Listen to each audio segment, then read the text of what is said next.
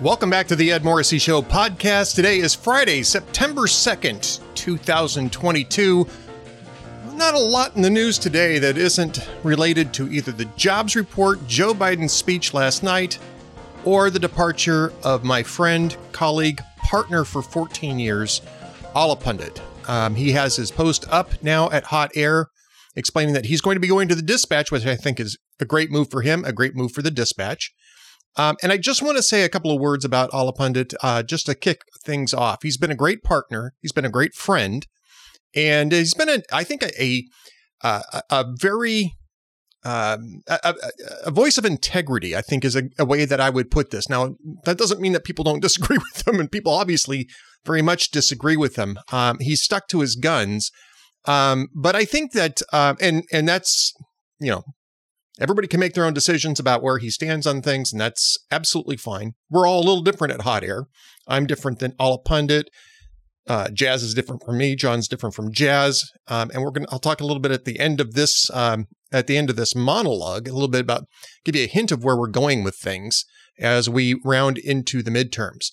But he's a class act. And I think that final post shows what a class act he really is. And why I think that I'm still going to be reading him. Because he's my friend. It's been a partnership for 14 years. We're really entering into a new era at Hot Air with me as managing editor by myself. One person's going to have strategic control, which had never happened before at Hot Air. And so I'm going to be making some changes that may never have happened if it hadn't been for the fact that somebody was going to have to be responsible for what we were doing with the site. And so I think that that's a good move for us too. But I am going to miss Awful Pundit. I'm going to miss the partnership. And hopefully I don't have to miss the friendship, because I'm hoping that we remain good friends. I'm sure we will. I mean, it's just the problem is that we won't be working with each other on a hourly, minute to minute basis as we have been for 14 years. And so if you read his post, he talks a little bit about when I first joined Hot Air and how he had some trepidation about that. And I will say this, I didn't know that. And that's what kind of a class act he is. He carried himself professionally, became very friendly and warmed up to the situation, never made me feel out of place or uncomfortable at Hot Air. So just some personal observations. I'm not going to say that I agree with everything they'd put in the post, because I don't. But he doesn't agree with everything I put in my posts either, and it was fine. And, we can be friends and we can debate these things. And we have. And it's been fun. It's been 14 years. It's been great. I'm actually going to miss that a lot. But the nice thing is that he's still going to be writing. I guess he's going to write under his own name. I'm not going to say what that is. That's up to him to reveal. And I'm not even sure that decision is necessarily final. But if he does, that'll be very interesting. And I think people will realize that, he's not a sock puppet for somebody else that he's a very genuine guy. And I think that his genuine nature will still come through, and it will probably enrage some people, and it will probably attract some people. But at any rate, I just wanted to say a few words on the departure of Awful Pundit, which is a major, major, major change at Hot Air. And just to let people know, on a personal basis, I'm very sad about it. I understand it. I think in the long run, it's going to be beneficial for him and beneficial for everybody. But I'm sad that it had to come down to this. And so make sure if you get a chance, say hi to him on Twitter and give him a shot over at his new digs, The Dispatch. I have a lot of respect for Stephen Hayes and Jonah Goldberg. I don't agree with them all the time either. But I think that they're honest brokers. I think there were worse places that Awful Pundit could have ended up. I have a lot of respect for the Dispatch, and I think that that's going to be a good platform for him. So my congratulations to the Dispatch for making a wise decision and picking him up as well. So that's as far as we need to go with that. He's not dead. He's just going to be writing someplace else. And the nice thing is that it's a marketplace, and we can all go over there and read him if, when, and how often we want. So congratulations to Awful Pundit, a fond farewell, a bon voyage. And I hope he knows that we're all his friends, and we hope that we can maintain those bonds of friendship. So today's news is either about the jobs report more about Joe Biden's speech last night. And I got a chance to read it because I didn't watch it last night. As it turns out, it was supposed to be a big primetime address, but only CNN and MSNBC carried it live. And probably C-SPAN too. I don't know about C-SPAN, but even PBS didn't pick it up. They didn't interrupt their normal programming at PBS apparently, and none of the three majors picked it up either. So this was Joe Biden standing in front of Independence Hall with this weird lighting set up and two Marine Corps guards behind him at the door, which is already creating a lot of controversy over why they were using Marines as props for what turned out to be a really corrosive, demagogic political speech, campaign speech in front of Independence Hall. And I have a lot of thoughts about this because I don't think Joe Biden is entirely wrong about what ails the soul of America, but I also don't think that he's the solution to it. In fact, he's part of the problem. In fact, he may be even a worse part of the problem than the people he's trying to single out as the problem.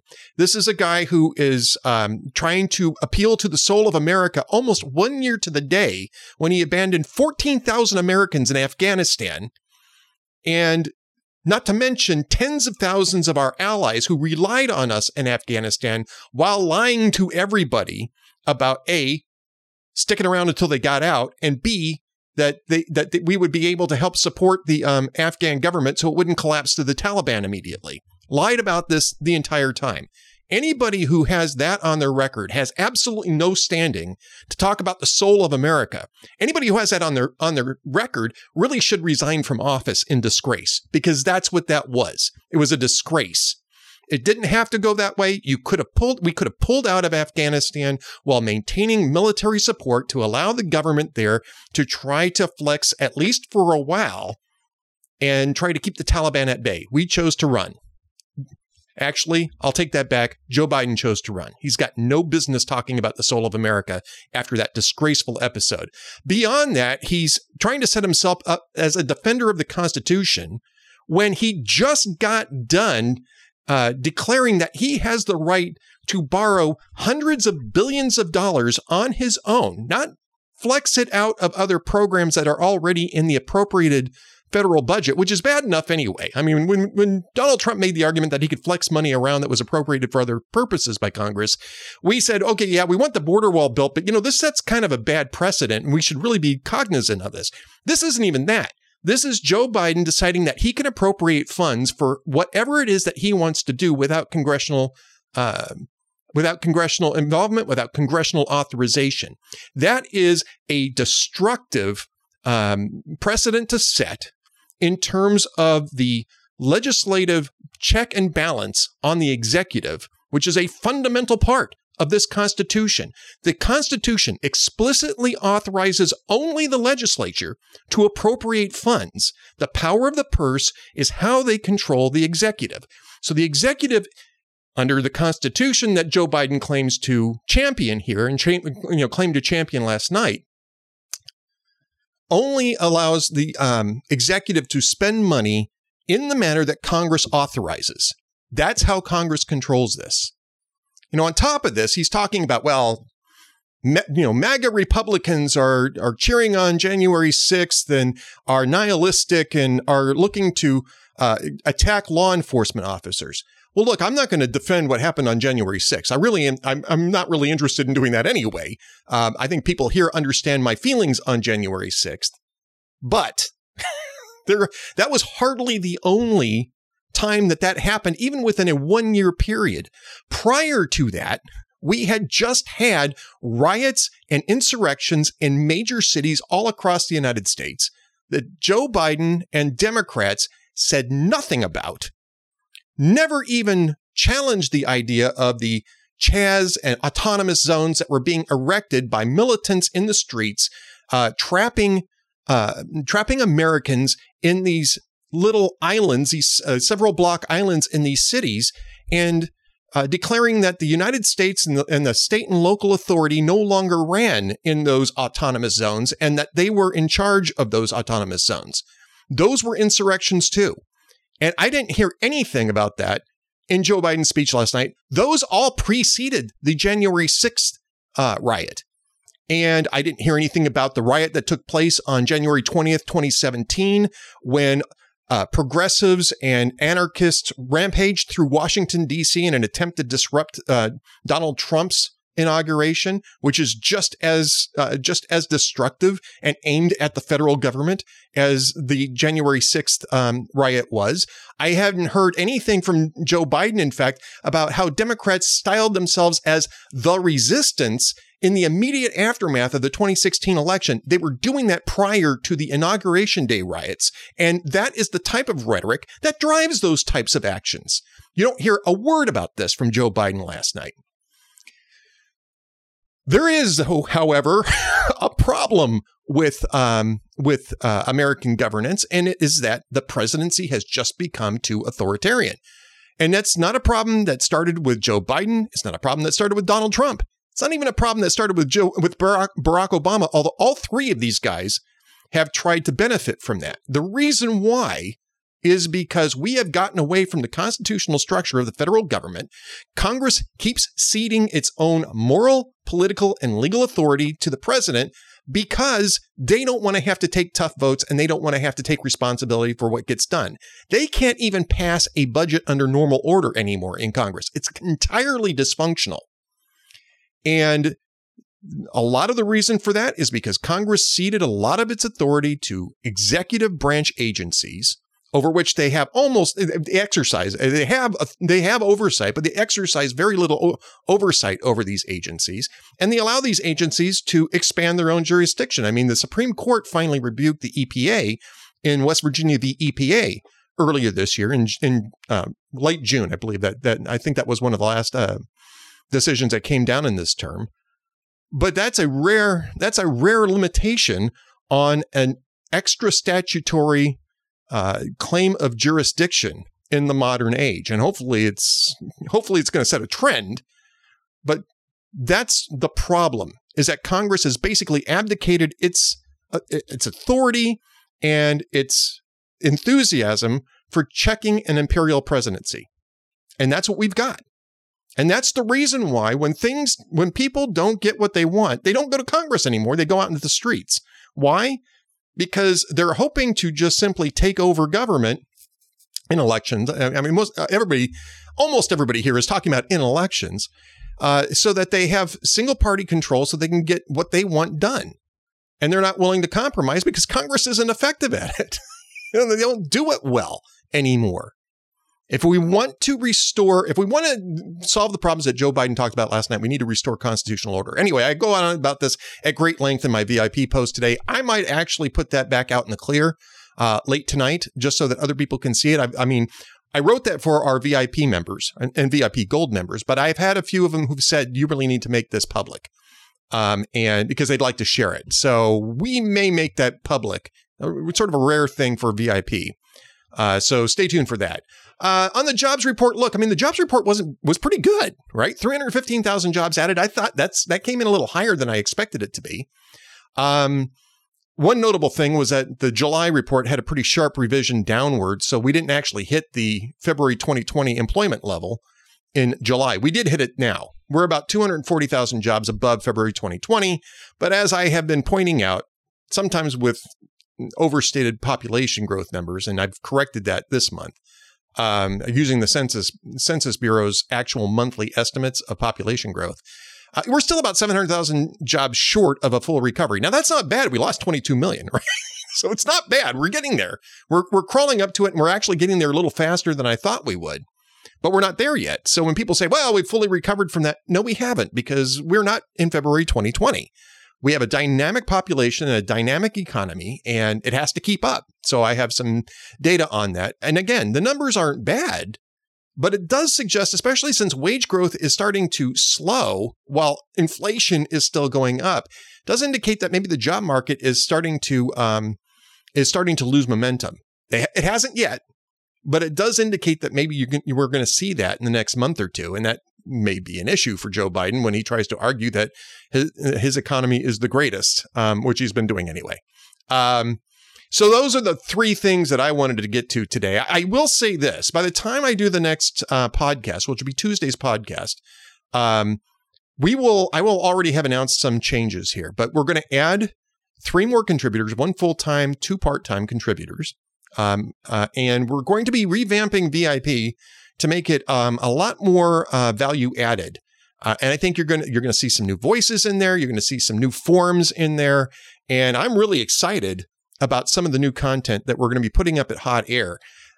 We are not going to, we're still going to be a diverse set of viewpoints on modern conservatism, but we are going to focus more on modern conservatism, and you'll see that reflected in the headlines. You'll probably start seeing it this weekend, because, of course, with All a Pundit gone, and again, one more time, Class Act, he filled up all the headlines for today so that I didn't have to do that, and I could deal with other things in the transition. So, again, really nice, really Class Act, and I'll start doing them tomorrow.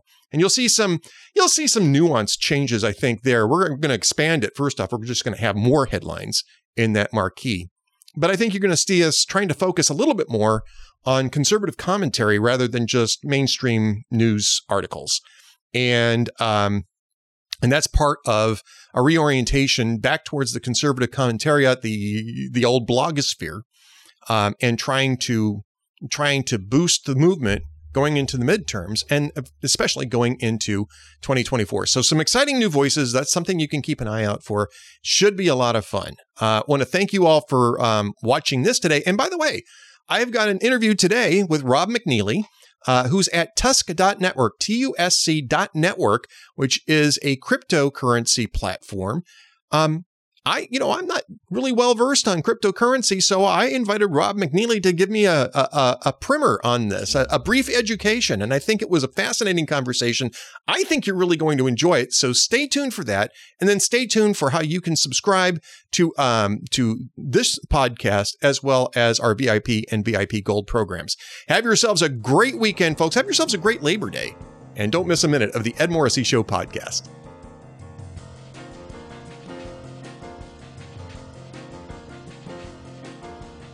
Welcome back to the Ed Morrissey Show podcast. Have you got questions about cryptocurrency? I have tons of questions about cryptocurrency.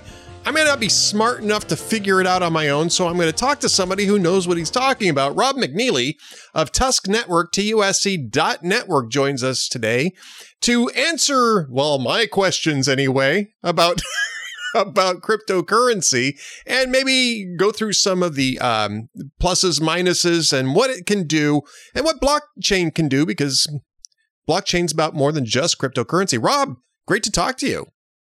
Ed, thank you so much for having me on today. I'm actually real excited to talk to you and your audience, and if I can shed some light on what all this crazy technology is about, I'm happy to do that. So, I mean, I'm right in saying that cryptocurrency is one use of blockchain, probably the most extensive use of blockchain, but blockchain has other uses too, right? Absolutely. So you've probably heard a little bit of this new acronym that's out there called NFT. Oh, yeah. That is short for non-fungible tokens. And all an NFT is, it's a different type of token that runs on a blockchain. Think of a blockchain as a really slow database. And it just stores information, and blockchains store information in a way that's a little different than a database, in that it's spread across the planet. And so lots of different people have servers that agree on transactions that go run a blockchain. And that's really the most simplistic way that I can describe a blockchain. And so you can run money across that blockchain, and you don't have middlemen involved with that, and the rules on how those transactions are confirmed and validated are done via open source software, and they're not easily changed. And that's better than government creating monetary policy, because they can just, let's just say, print and borrow and spend as much money as they want on the fly. Come on, Rob, that never happens. Never. And so the idea with cryptocurrency is that it's the rules on how that money or crypto money is governed are determined by the people that hold that money. And the way it's done is usually pretty difficult. And 3, it's all transparent. So everybody knows what the rules are, so they can have good expectations into the future. Whereas if I said to you, Ed, how much money is going to be printed of US dollars in the next year, you have no idea. True enough. They can do it. And so crypto. Truer these days too, Rob. Exactly. Yeah. So crypto is a little different. So then the other use is like non-fungible tokens. And so you're seeing right now all these pictures of cartoon apes and all these little digital art called NFTs. And what that means is that if you possess the cryptographic keys to move a token around that's connected to that art, it's provable ownership. And I think that's going to be a real important thing. So this could apply to any, digital media. Like you used to see about 10 years ago, they were talking about digital rights management, making so you couldn't like copy a CD, right? Or a DVD or Blu-ray or what have you. Well, with an NFT and the cryptographic token, that keys that lock into that token or give you access to that token, it is actually one of the best digital rights management systems on the planet. So you now can protect and basically prove digital ownership of an asset. I think in the future, this technology will be pretty useful in terms of how businesses are run, foundations are run. Sure. And I think you can also do things like you could IPO through crypto a barbershop. So what you can do with, and this, the laws aren't there yet, but the technology allows for this, that you could use NFTs and say, hey, I want to start a family barbershop in my community. But I don't have let's just say $50,000 to rent the building, buy the equipment, get it all set up and decorated and what have you. And what you could do is you could sell NFTs that represent a fractional ownership in that business. And then profits from the business could be automatically distributed to the holders of the NFT. So if you have that NFT in your wallet, you're a part owner. And you could automatically distribute the profit from that business to the owners that hold those NFTs. But in addition, you could say holders of that NFT are also entitled to free haircuts for life. Now, you don't have to worry about that. No, I don't have to worry about that one, but maybe beard trims. Beard trims would be good, though. Beard trims. But now they could walk in, show their wallet that holds that digital NFT, and they say, oh, you're good to go. Free haircut for you. And that cuts out a lot of friction. Right. And it allows for micro businesses to have people like fundraise for them. So you've seen this right now with some of these third world loan type of deal like Kiva, where you can donate to help invest, quote unquote, in a business in a third world country. Well, NFTs could allow you to do that to any business, small, medium size. Let's just say you want to start a machine shop or want to start something. NFTs can allow for that. And I believe that will happen. I don't have a time frame. I don't have a crystal ball. But that technology frees up so much capital to be used not only for rich people and people that have access to venture capitalists, which is typically what's happened out there. This allows that everyday mom and pops could use NFTs for fundraising purposes. You could distribute, and this is happening already early on. We're early right now, but musicians are now selling MP3s via NFTs of new albums. And though I don't know where the laws are on this yet, but some of those artists are distributing profits from the sale of those NFTs to the holders of the NFTs. And so this is kind of interesting right now. So this cuts out a lot of middlemen. Like in that case, it might be music distributors, music labels, things like that. And so NFTs are a thing. Cryptocurrency are a thing, and they're not going away. And their use over the next 5, 10, 15 years, I think will be it will fundamentally change how we do business around the world, how we do banking, how we do insurance, and how we do fundraising, and how we determine digital ownership of things. So I think that's all the things that these things will probably do.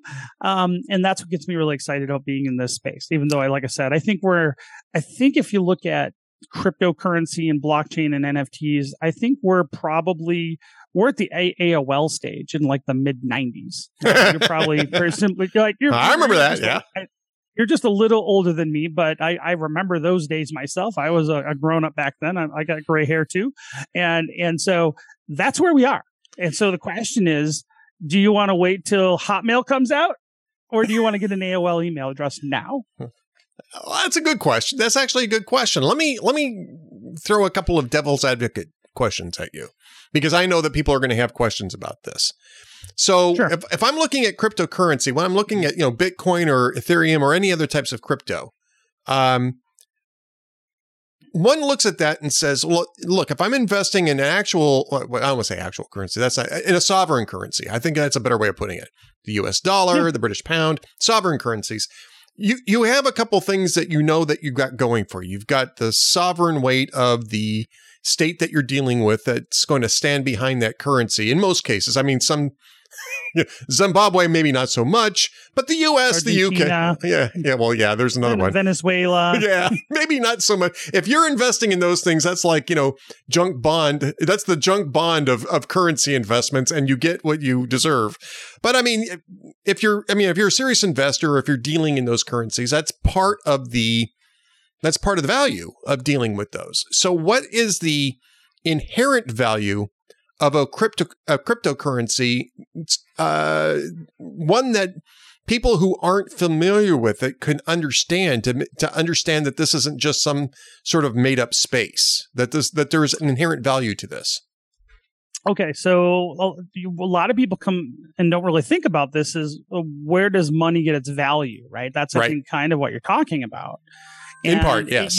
It used to be that sovereign monies, like money that government created, used to be backed by gold standard, like typically a gold standard or a silver standard. The United States went off its gold standard in the 70s.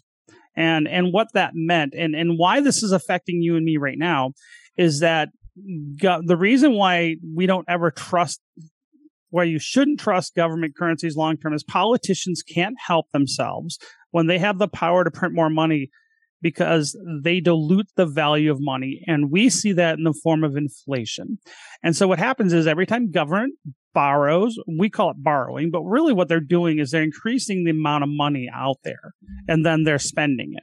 But what that happens is the money that you have in your bank or your wallet, the value of it gets diluted a little bit every time they do that. And so what happens is prices go up, because our money doesn't buy as much. It doesn't go as far.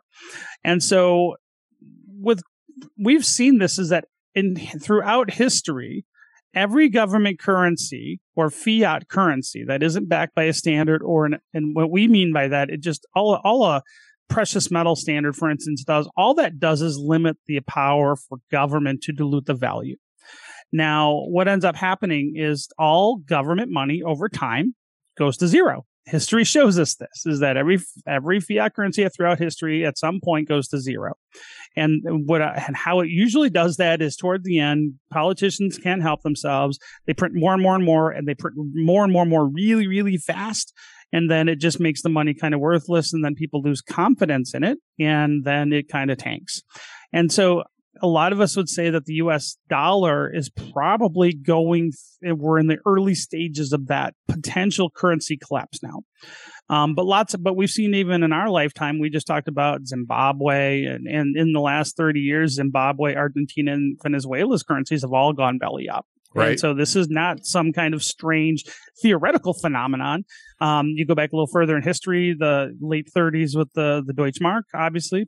And this just keeps happening. And so politicians haven't changed, because politicians get power from printing or spending money. So the more money they can tax or print, the more power your independent politician actually has. And so cryptocurrency is a hedge against that, because you can't just create more cryptocurrency out of nothing, because the rules of how that coin or token, depending on which one, and by the way, there's thousands of them, and they're all a little different, right? Because if you create a currency, you can create your own rules around that and how that supply expands. There's software laws that cover it. Whereas when it comes to government politicians expanding the money supply by just creating more money out of nothing, there's no limit to that. All they can do is wave a little magic wand, sign a piece of paper, and boom, there's more money printed by the Treasury, and then the Fed buys it, or what have you. And so cryptocurrency actually has technical limits that limits or prevents the ability for the money supply to either grow, or they grows in a very controlled rate. And you know what that rate is, and so it's predictable.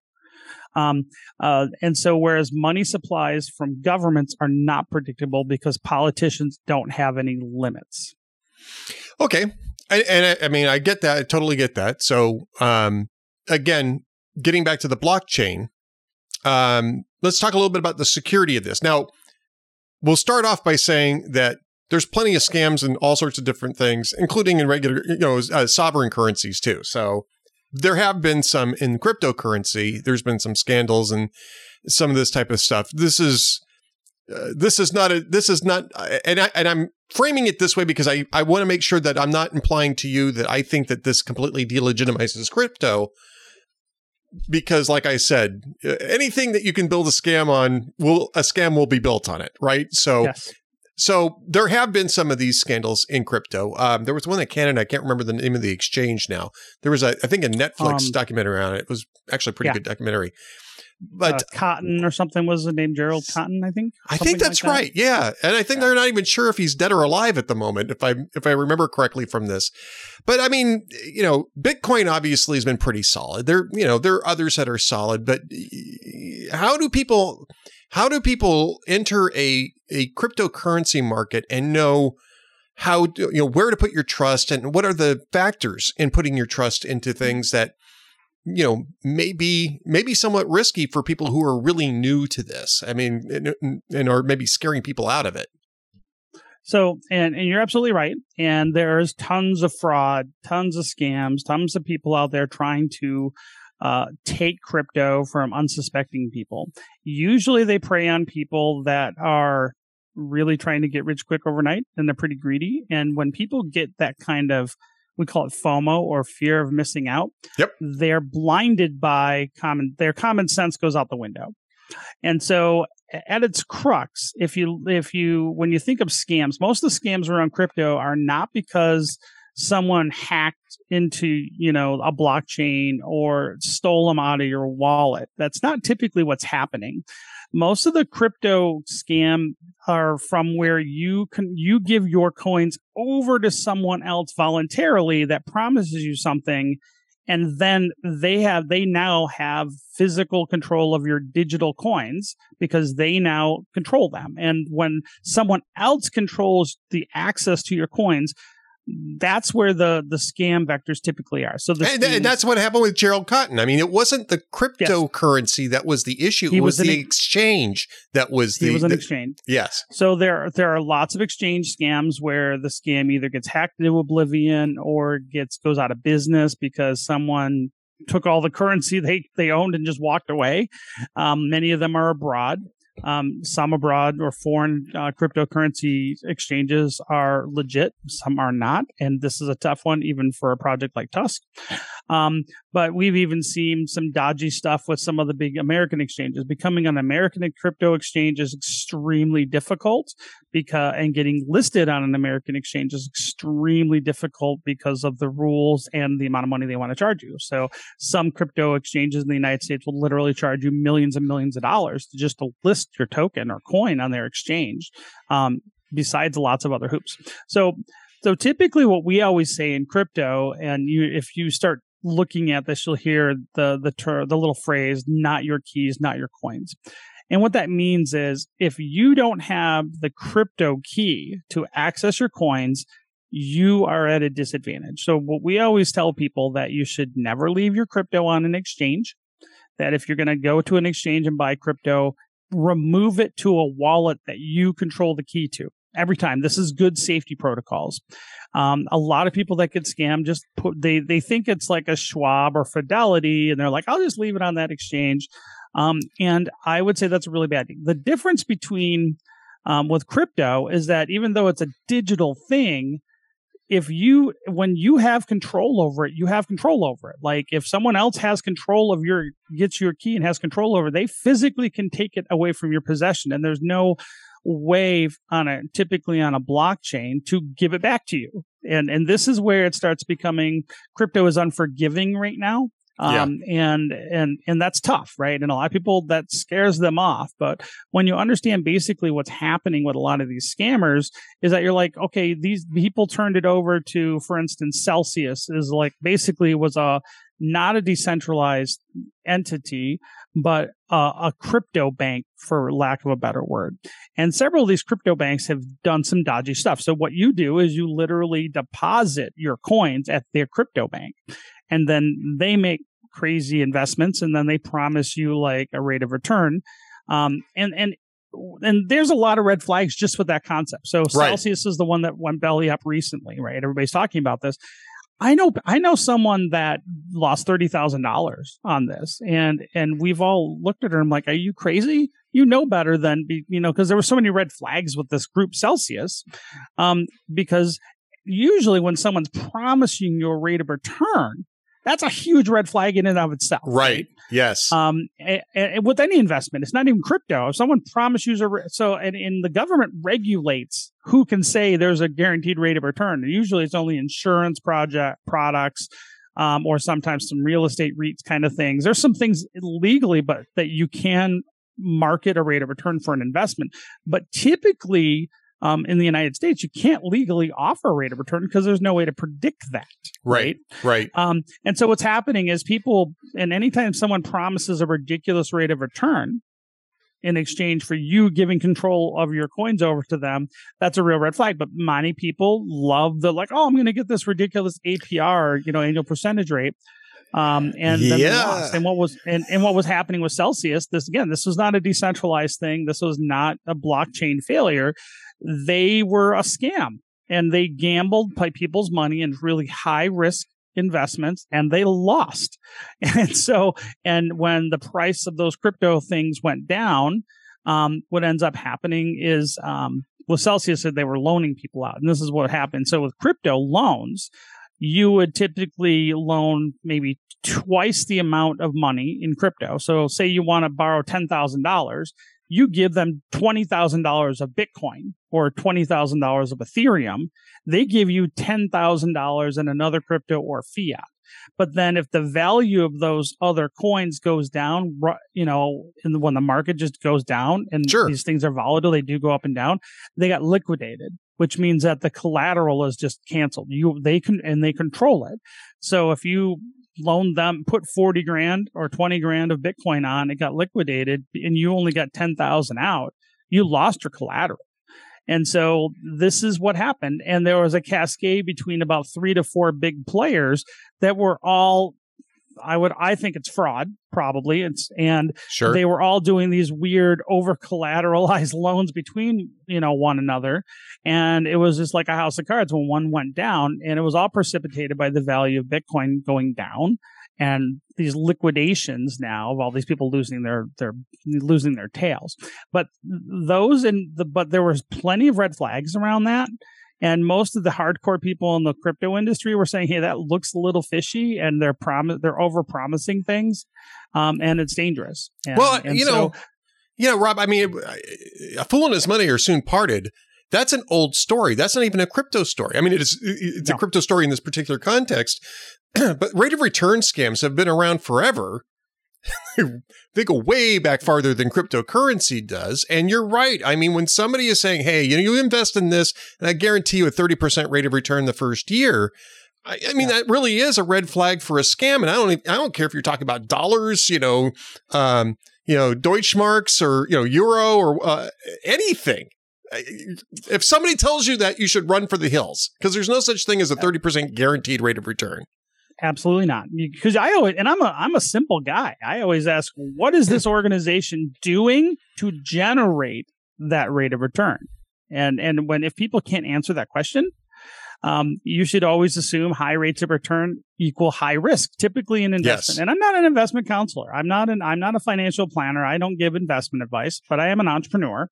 And when anybody start throwing around, huge, even 7% or 10% on a stock is like in a great market is considered okay, but still high. I mean, but when people talk 20, 30, 40%, returns, you automatically should say, what are they doing to generate that? And two, how are they promising that? And so you got to be very careful. I think the thing that's different about crypto is that these things are decentralized. So they're spread all over the country and they're 24/7 or all over the world, and blockchains run 24/7. So it's not like a bank closes or a stock exchange closes. These things are just always running. And so I think because of the decentralized nature and you have players all across the planet, there is some more fraud involved with that because people think they can get away with it. And that's not always true, but in some cases it can be. And so I always tell people it's not necessarily that like Bitcoin's a scam or Ethereum's a scam. What's happened is you got to be careful who you give access to that. And then you're going to be okay. So, Rob, again, we're speaking with Rob McNealy, TUSC Network, TUSC.network, is what we're talking about here. And Rob, I mean, the question then is, this is certainly an investment strategy. Cryptocurrency is an investment strategy, just like any other investment strategy. If you're buying frozen concentrated orange juice, if you're a fan of Trading Places back in the day, 40 years ago, I should add. Trading Places. That. Oh my gosh. I mean, it's the same thing that you're going to have to be careful and you're going to have to know what you're doing. Where's a good place? I mean, we're talking about some of the basics here, and I know this is like explaining, physics to a 6-year-old, and I appreciate you taking the time, Rob, to walk me through the very, very basics of this. But where do people go to educate themselves before they actually jump into this market? And they really should educate themselves first, right? Yeah. So, and I'm not here to promote any one exchange or anything like that. But if you're an American, there are some pretty legitimate exchanges, even though our crypto is not on any of them in the United States yet because we're not big enough. But Coinbase and Gemini both are two of the biggest exchanges in the United States. And they both have a lot of educational materials, and for whatever their flaws are as organizations, because there's pros and cons to every exchange out there, but they're regulated. And they're probably some of the safest crypto exchanges. And I know Coinbase has a very, very big library of information out there that talks all about it, setting up a wallet, things like that. And then that would be like number one, right? If you don't know anything about crypto and maybe you don't even know a lot about investing or how those things kind of work, I would just go to Coinbase. They have a whole website that just talks about this. And then if you want to get a little more advanced, and you start looking at the types of crypto projects you might want to support or be involved with. Many of those different crypto projects have their own communities, and they have a lot of different forums and things like that. So Telegram and Discord for each individual project that'll help walk you through, working with that individual project. And then in general, Twitter Spaces and Clubhouse rooms, if you want a more general further education, there's lots of rooms that are all about very nitty-gritty NFTs and different crypto rooms. So I would say that right now, that's probably for more advanced, just up-to-date, getting into the space. I definitely think Clubhouse and I think Twitter Spaces, there's a lot of great information that are coming there. I spent a lot of time in those two forums as well. But I think if you start off with Coinbase and then figure out what kind of projects you're interested in, check out their websites. Most crypto projects have all their social media stuff listed on their websites, and that would probably be the general path that I would follow. All right. Well, one last question. I'm again going to plug TUSC Network. TUSC.network is the actual URL. What does TUSC Network do? So we are a cryptocurrency and NFT platform. So we are what they call, we're a base blockchain. We're not a token on someone else's blockchain, but we actually are a full blockchain. And we are an American-based project. We are decentralized, so there's no corporation around TUSC. TUSC is what has the way we manage decision making is done through voting, a very robust voting mechanism that can't be cheated. The presidential elections should look at blockchain voting, for instance, but that's a different conversation. Yeah. But and we're focused initially on creating NFTs for marketing for marginalized industries. One of the industries that we are working with is the firearms industry in the United States. the lawful firearms industry. Right. We're also talking to some players in that space about having them accept TUSC for payments, because the firearms industry has struggles with payments right now from traditional financial systems like banks and credit card processing. Yep. But we're expanding and going to be expanding into other markets as time goes on. But a lot of the team, and myself included, are big fans of the Second Amendment and more gun folks. So we built this project in mind to support the industry, but TUSC will be used for all industries eventually. But you got to start somewhere. So we kind of decided to start with the Second Amendment and the firearms industry, because they're under attack financially from the banks and the credit card processors and PayPal, and you just have a whole list of all these woke companies. And so crypto, we can't shut your accounts down. We're cheaper and faster than credit cards to process payments on. There's no chargeback risk, instant settlement.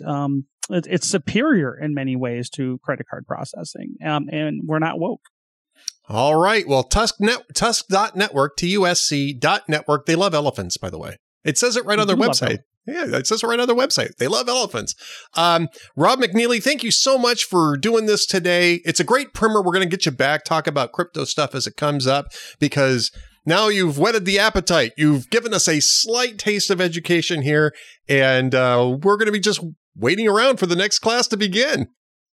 Anytime, Ed. I'd be happy to come out. Great. Rob, thank you so much. Stay tuned for more from the Ed Morrissey Show coming up next.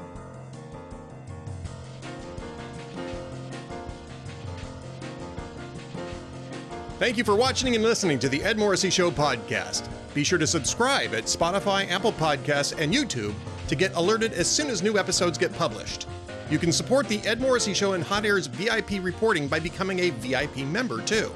Visit hotairvip.com and use the promo code SAVEAMERICA, all one word, for 40% off your membership. Choose VIP Gold and gain membership to access to all of the Town Hall sites. Thanks again for watching and listening.